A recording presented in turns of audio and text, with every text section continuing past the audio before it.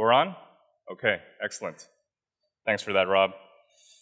All right, so there's a risk here of preaching from Galatians 5, verses 16 to 26, because this passage is so familiar to all of us, isn't it? Especially verses 22 to 23, right? Everybody's going to focus immediately on the fruit of the Holy Spirit there: love, joy, peace, kindness, gentleness, self-control.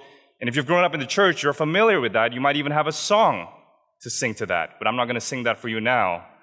And the tune might be in your mind already as you're going through this passage, right?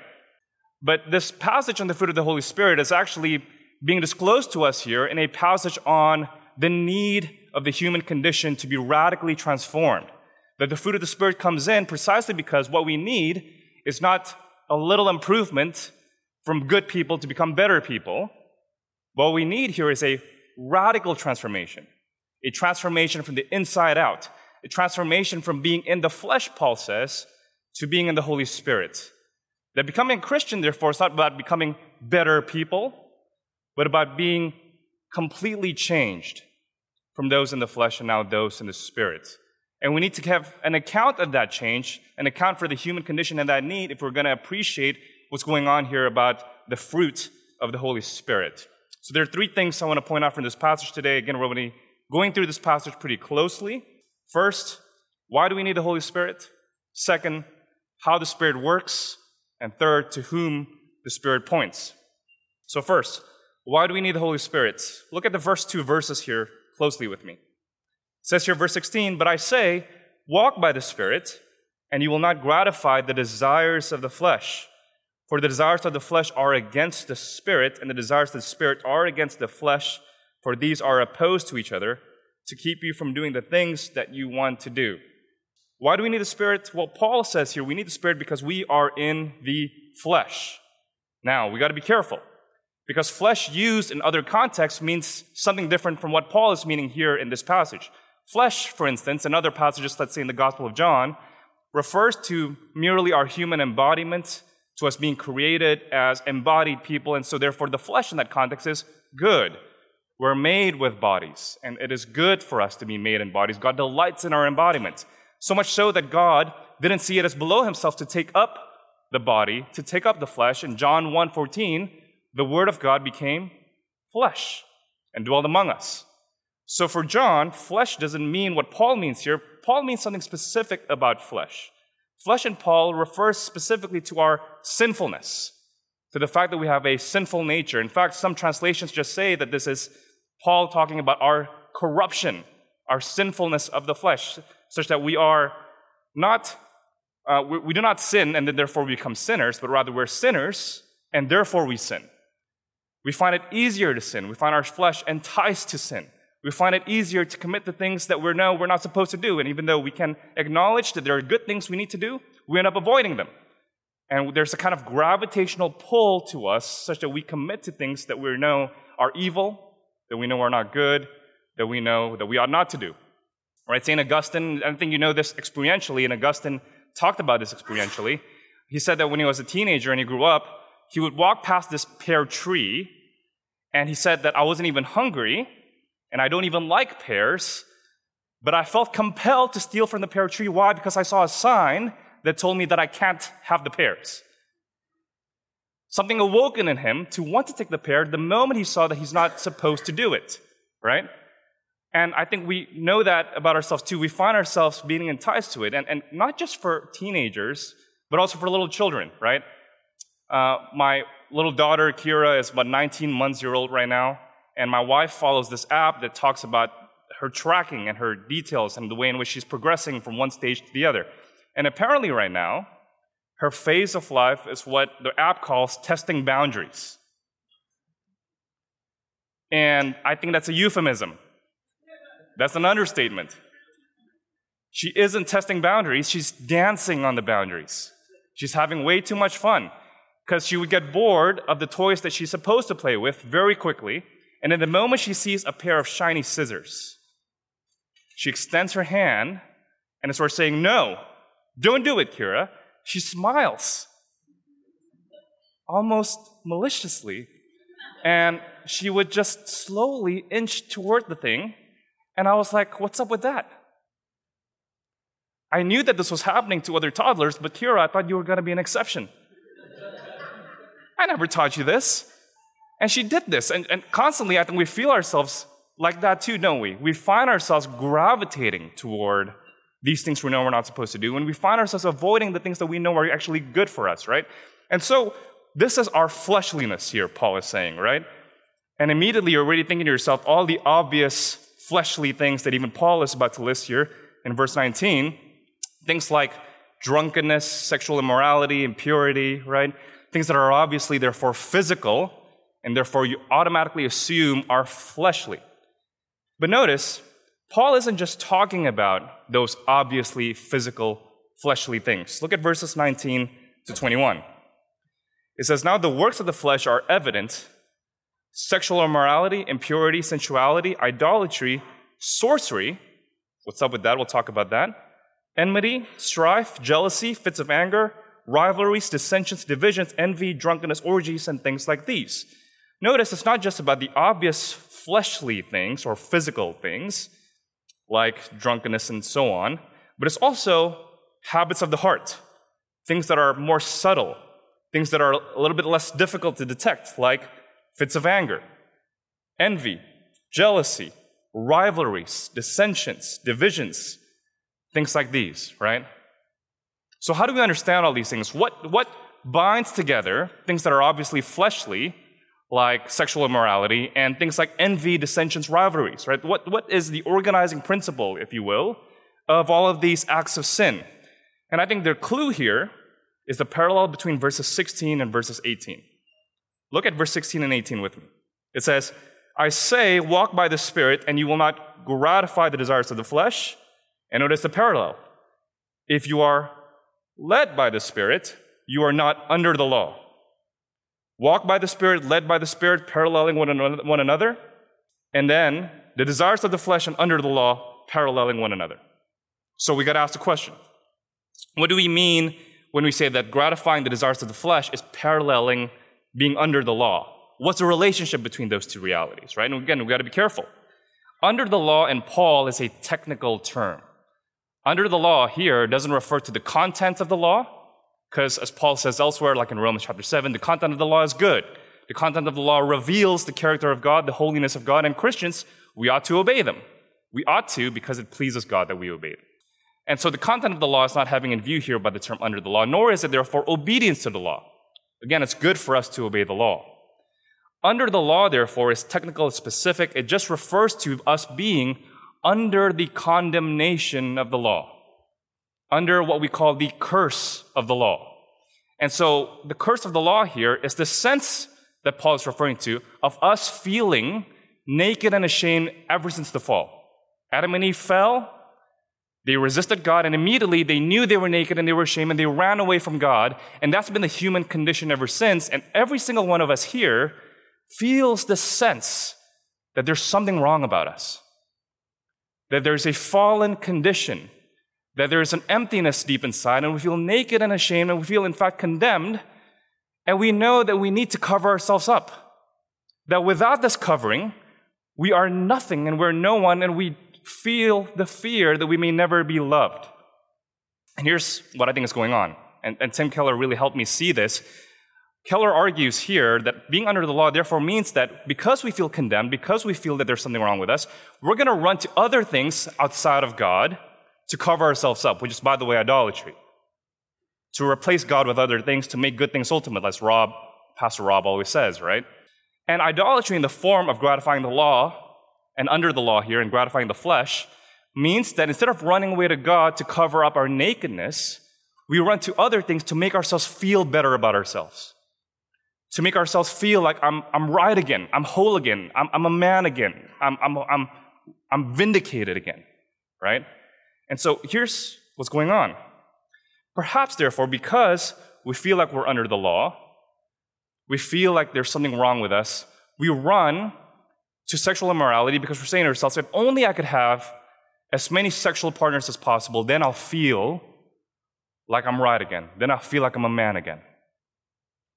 Or maybe, and again, this is the more subtle part, because we feel like we're not all right, we run to our careers and we say to ourselves, once I have the perfect career, I'm advancing in my job, then I'll feel like I'm right. I'll prove myself to the world that I'm right with myself.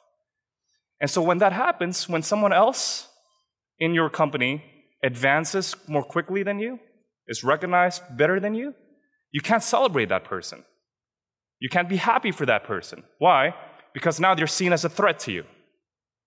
There's a rivalry that starts. There's a dissension that starts. And now you're seeing to yourself, okay, that is my competition, not a friend that I can celebrate. And in fact, you start to envy that person. He's got the career that I wish I had. And so I'm going to destroy it. I'm going to go ahead of him, right? Or maybe even more subtle. You say to yourself, I'm going to need to make myself feel right again in front of other people by having the perfect family. And so when our children go wayward or they disobey, especially in public places when you're able to be seen, you're not just going to discipline your children, you throw a fit of rage. Because your sense of self is being compromised. Or even still, perhaps you feel that you need to be vindicated again by having exactly the right political opinions. And then suddenly, you can't have a civil conversation with somebody on the other side who disagrees with you because your sense of self is being compromised. You're so insecure about it. If you're wrong, then I thought that I was right just because I had this opinion, right? And so there's something about us being condemned that we run to things outside of God to cover ourselves up, and we know that those things don't actually fill us up. We know that those things only make us worse, in fact. And so Paul in verse 21 says, I warn you that those who do these things will not inherit the kingdom of God. Will not inherit the kingdom of God. Those are sharp words. And immediately, if you're here and you're questioning Christianity, you might not be a Christian yet, you're thinking to yourself, there it is. You Christians are so judgmental. This is so bigoted. This is so intolerant. You're always talking about, okay, who's not going to be in the kingdom of God and who is going to be in the kingdom of God? Who's righteous and who's good and who's evil, right? You're drawing lines all the time. Why can't we just, as somebody said to me a couple months ago, just accept everyone? Let's not draw lines. Let's accept everyone. Let's be tolerant. Let's just love everybody indiscriminately, okay? First of all, I think that's impossible. Why? Because you yourself just drew a line when you did that. You've drawn a line between those who do draw lines and those who don't draw lines. In fact, you've drawn a line so much that you've made yourself to be the good person, and now Christians you're not accepting, are you? You just said accept everybody, but you're not accepting Christians because you just said they're intolerant and bigoted. Oh, and by the way, that means you don't accept Orthodox Jews either. You don't accept Orthodox Muslims either. And you don't accept Orthodox Confucianists either. You don't accept really quite a whole swath of people. And in fact, you're drawing lines that's quite parochial. You're drawing a line that's not only incoherent, but you're drawing a line from a 21st century, post-Enlightenment, Western American perspective that is unshared by the global world. And Christianity does draw a line, but it is God's line. And this line has been heralded by the Christian faith for thousands of years globally. So the question is not whether you're going to draw a line. The question is, from what sources will you draw that line? How will you draw that line? Right? And here's the good news. When God draws a line, it's not between the good people versus the bad people, as we saw. It's between everyone against God. Everyone is in the flesh. Everyone is against God. And so we're all in the same boat. In common human solidarity, we have no hope apart from the righteousness that Christ offers. It's interesting to me that those who say, Gray, isn't this really judgmental? Isn't this really, really bigoted? Why don't you talk about, what about the good atheist? Surely God's going to accept that person. What about the good Muslim or the good Buddhist or the good Hindu? And you're not only smuggling the doctrine that you're saved by works when you do that, by the way, but you're also saying, well, is there no hope for the bad atheist? How come nobody tells me, what about the bad atheist or the bad Muslim or the bad Hindu, right? No.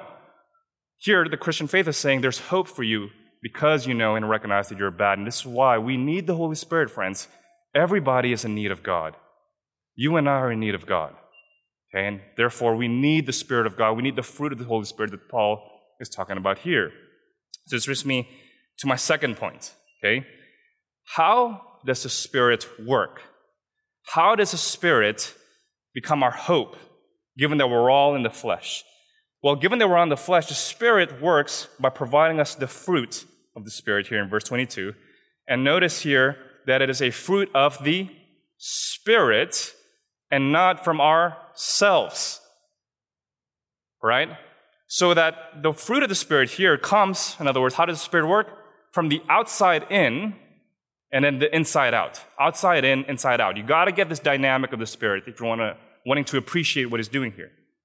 Outside in, so the Spirit comes in from the outside, and therefore there's a real way in which this is not in your control. John 3 talks about the Spirit like a wind. You can probably see its effects, but you don't know where it's going or from where it's come. But you can see when the Spirit is working, the Spirit is transforming us from the outside in, and then gives us desires and illumines our eyes and our hearts so that suddenly the things of God looks attractive to us. Suddenly, Jesus looks beautiful to us. Suddenly, when you're reading the Bible, you're radically interested in the Bible. And you're saying to yourself, I can't believe I haven't been reading this.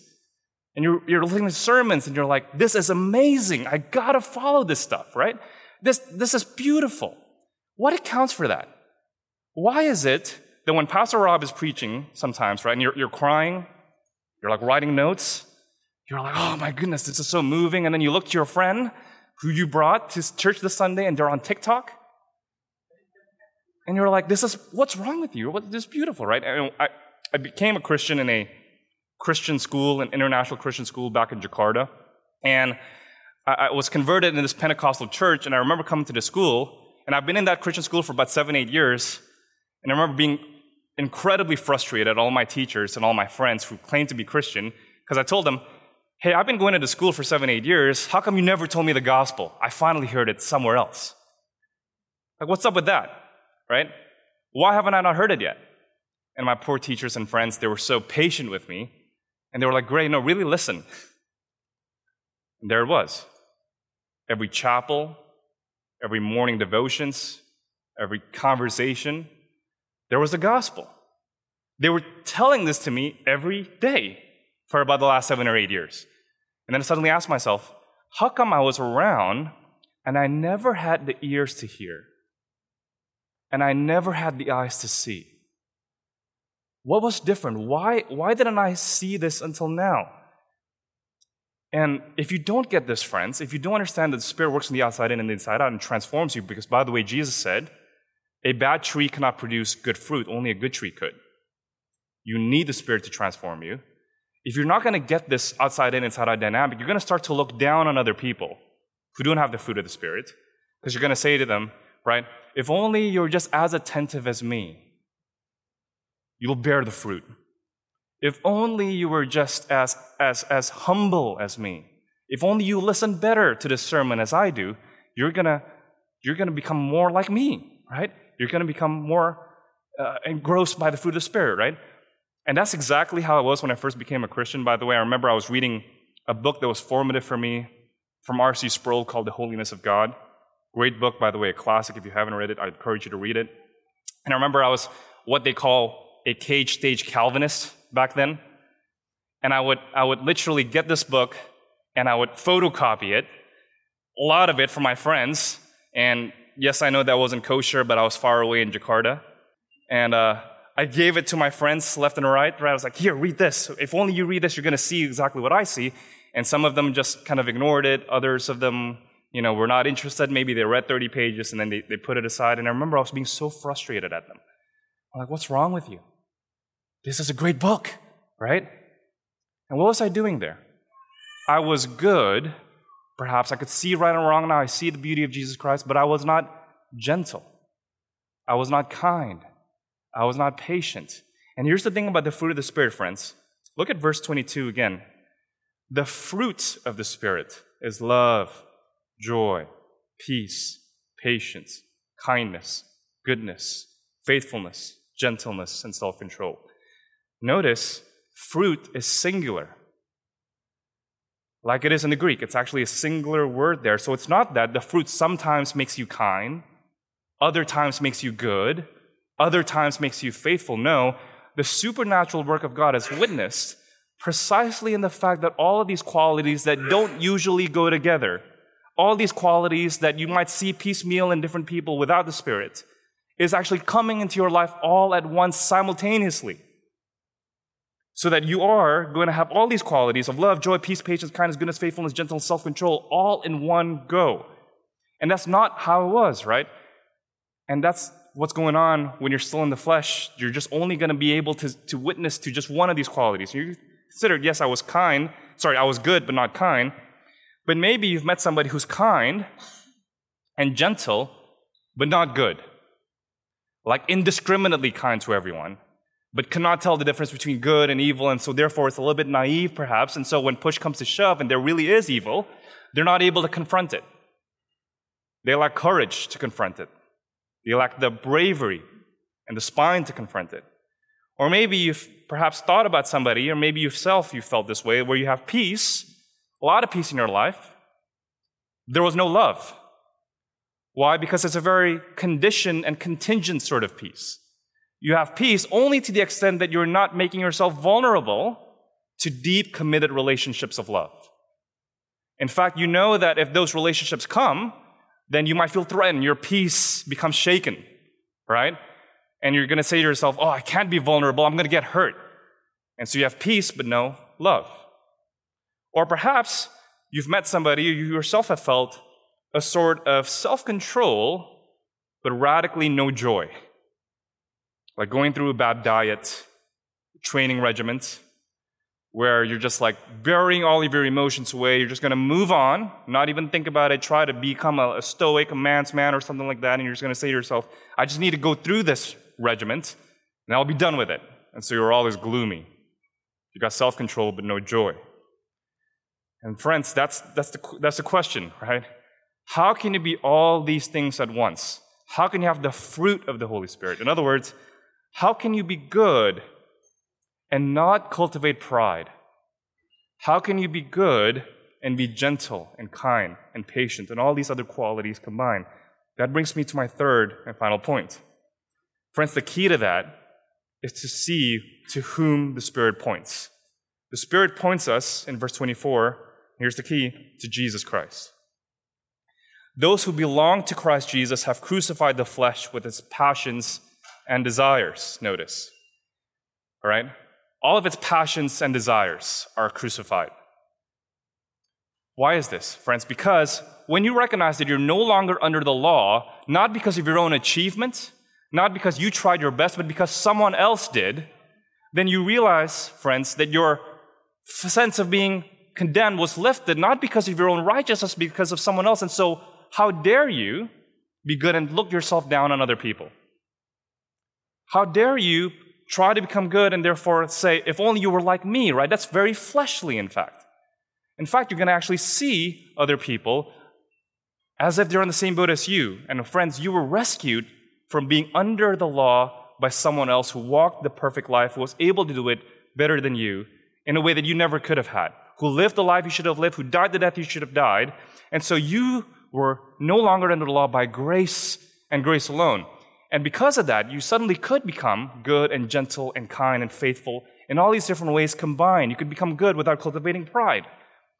And friends, don't you see that when you take a look at Jesus Christ, He is the one who lived the Spirit-filled life? In fact, in 1 Corinthians chapter 15, it says that Jesus Christ is Himself the life-giving Spirit, that Jesus Christ's life is so one with the Spirit that in Him you see the fruit of the Spirit perfectly exemplified. Consider that He was good and kind. Consider His words to the Samaritan woman and the woman caught in adultery in John 4 and John 8, who said to them, I do not condemn you, and go and sin no more. He was good. He saw right and wrong. Go and sin no more, and yet with a certain sense of gentleness, because He knew that He was going to die in their place. Consider Jesus, who was so secured in His Father's love that He stayed on the cross utterly in self-control with the peace that He got from His Father. And because He was secure in that peace, He was able to remain, and He was able to extend that peace to others. He said, Father, forgive them, for they do not know what they are doing. And so He endured obedience all the way to the point of death. Didn't consider equality with God a thing to be grasped. He endured to the point of death for the joy set before Him, namely the church, as the book of Hebrews tells us, right? Jesus Christ lived the perfect life. Jesus Christ lived the Spirit-filled life. And so because he did it first as our elder brother, he now extends the same Spirit to us so that we can become more and more like him. Friend, the fruit of the Spirit is a fruit of the Spirit of Jesus Christ, so that when you are developing this fruit from the inside out, you're becoming more and more like him. He's the concrete example, representation, and substitute for you. So let me close with this, right? In verses 26 and 16, this passage tells us, live by the Spirit, let us keep in step with the Spirit. And also I say, Paul says again in verse 16, walk by the Spirit and don't gratify the desires of the flesh. Again, this passage is so familiar to us that we miss the significance of that because we used to walk by the Spirit. Adam did before the fall. There was no barrier between him and God. There was no distance between him and God. And so we walked by the Spirit. And then we no longer do, and now Jesus walked by the Spirit so that we can. The fact that Christians, you and I, could walk by the Spirit now means that God could be with us and sin is no longer a barrier between us and God. And friends, that means you are no longer totally depraved if you're a Christian. I know we're a Reformed Presbyterian church. We probably understand the idea of total depravity, that before we were new creatures, we could not follow God. But now that you are a Christian, friends, you're no longer totally depraved, which means you don't have to give in to that sin. You can walk in holiness. You can produce good works. You can bear the fruit of the Spirit. And so that's why Paul ends this passage with exactly that command. Keep in step with the Spirit. Don't lose the significance of this, that now you're no longer at a distance from God. Through Christ Jesus, you are now one with him, so bear that fruit. Let me close in prayer.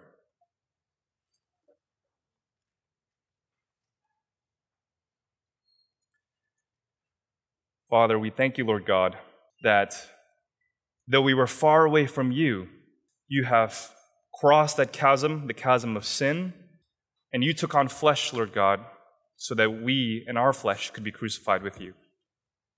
Father, we pray, Lord God, that as we now consider Jesus Christ as raised, Jesus Christ as ascended, who's interceding for us in the right hand, that we would draw from him so that we might live the life that we should live now by the power of his death, resurrection, and ascension, and the Spirit of God that therefore he sent to us because of that death. Father, we pray these things in Jesus' name. Amen.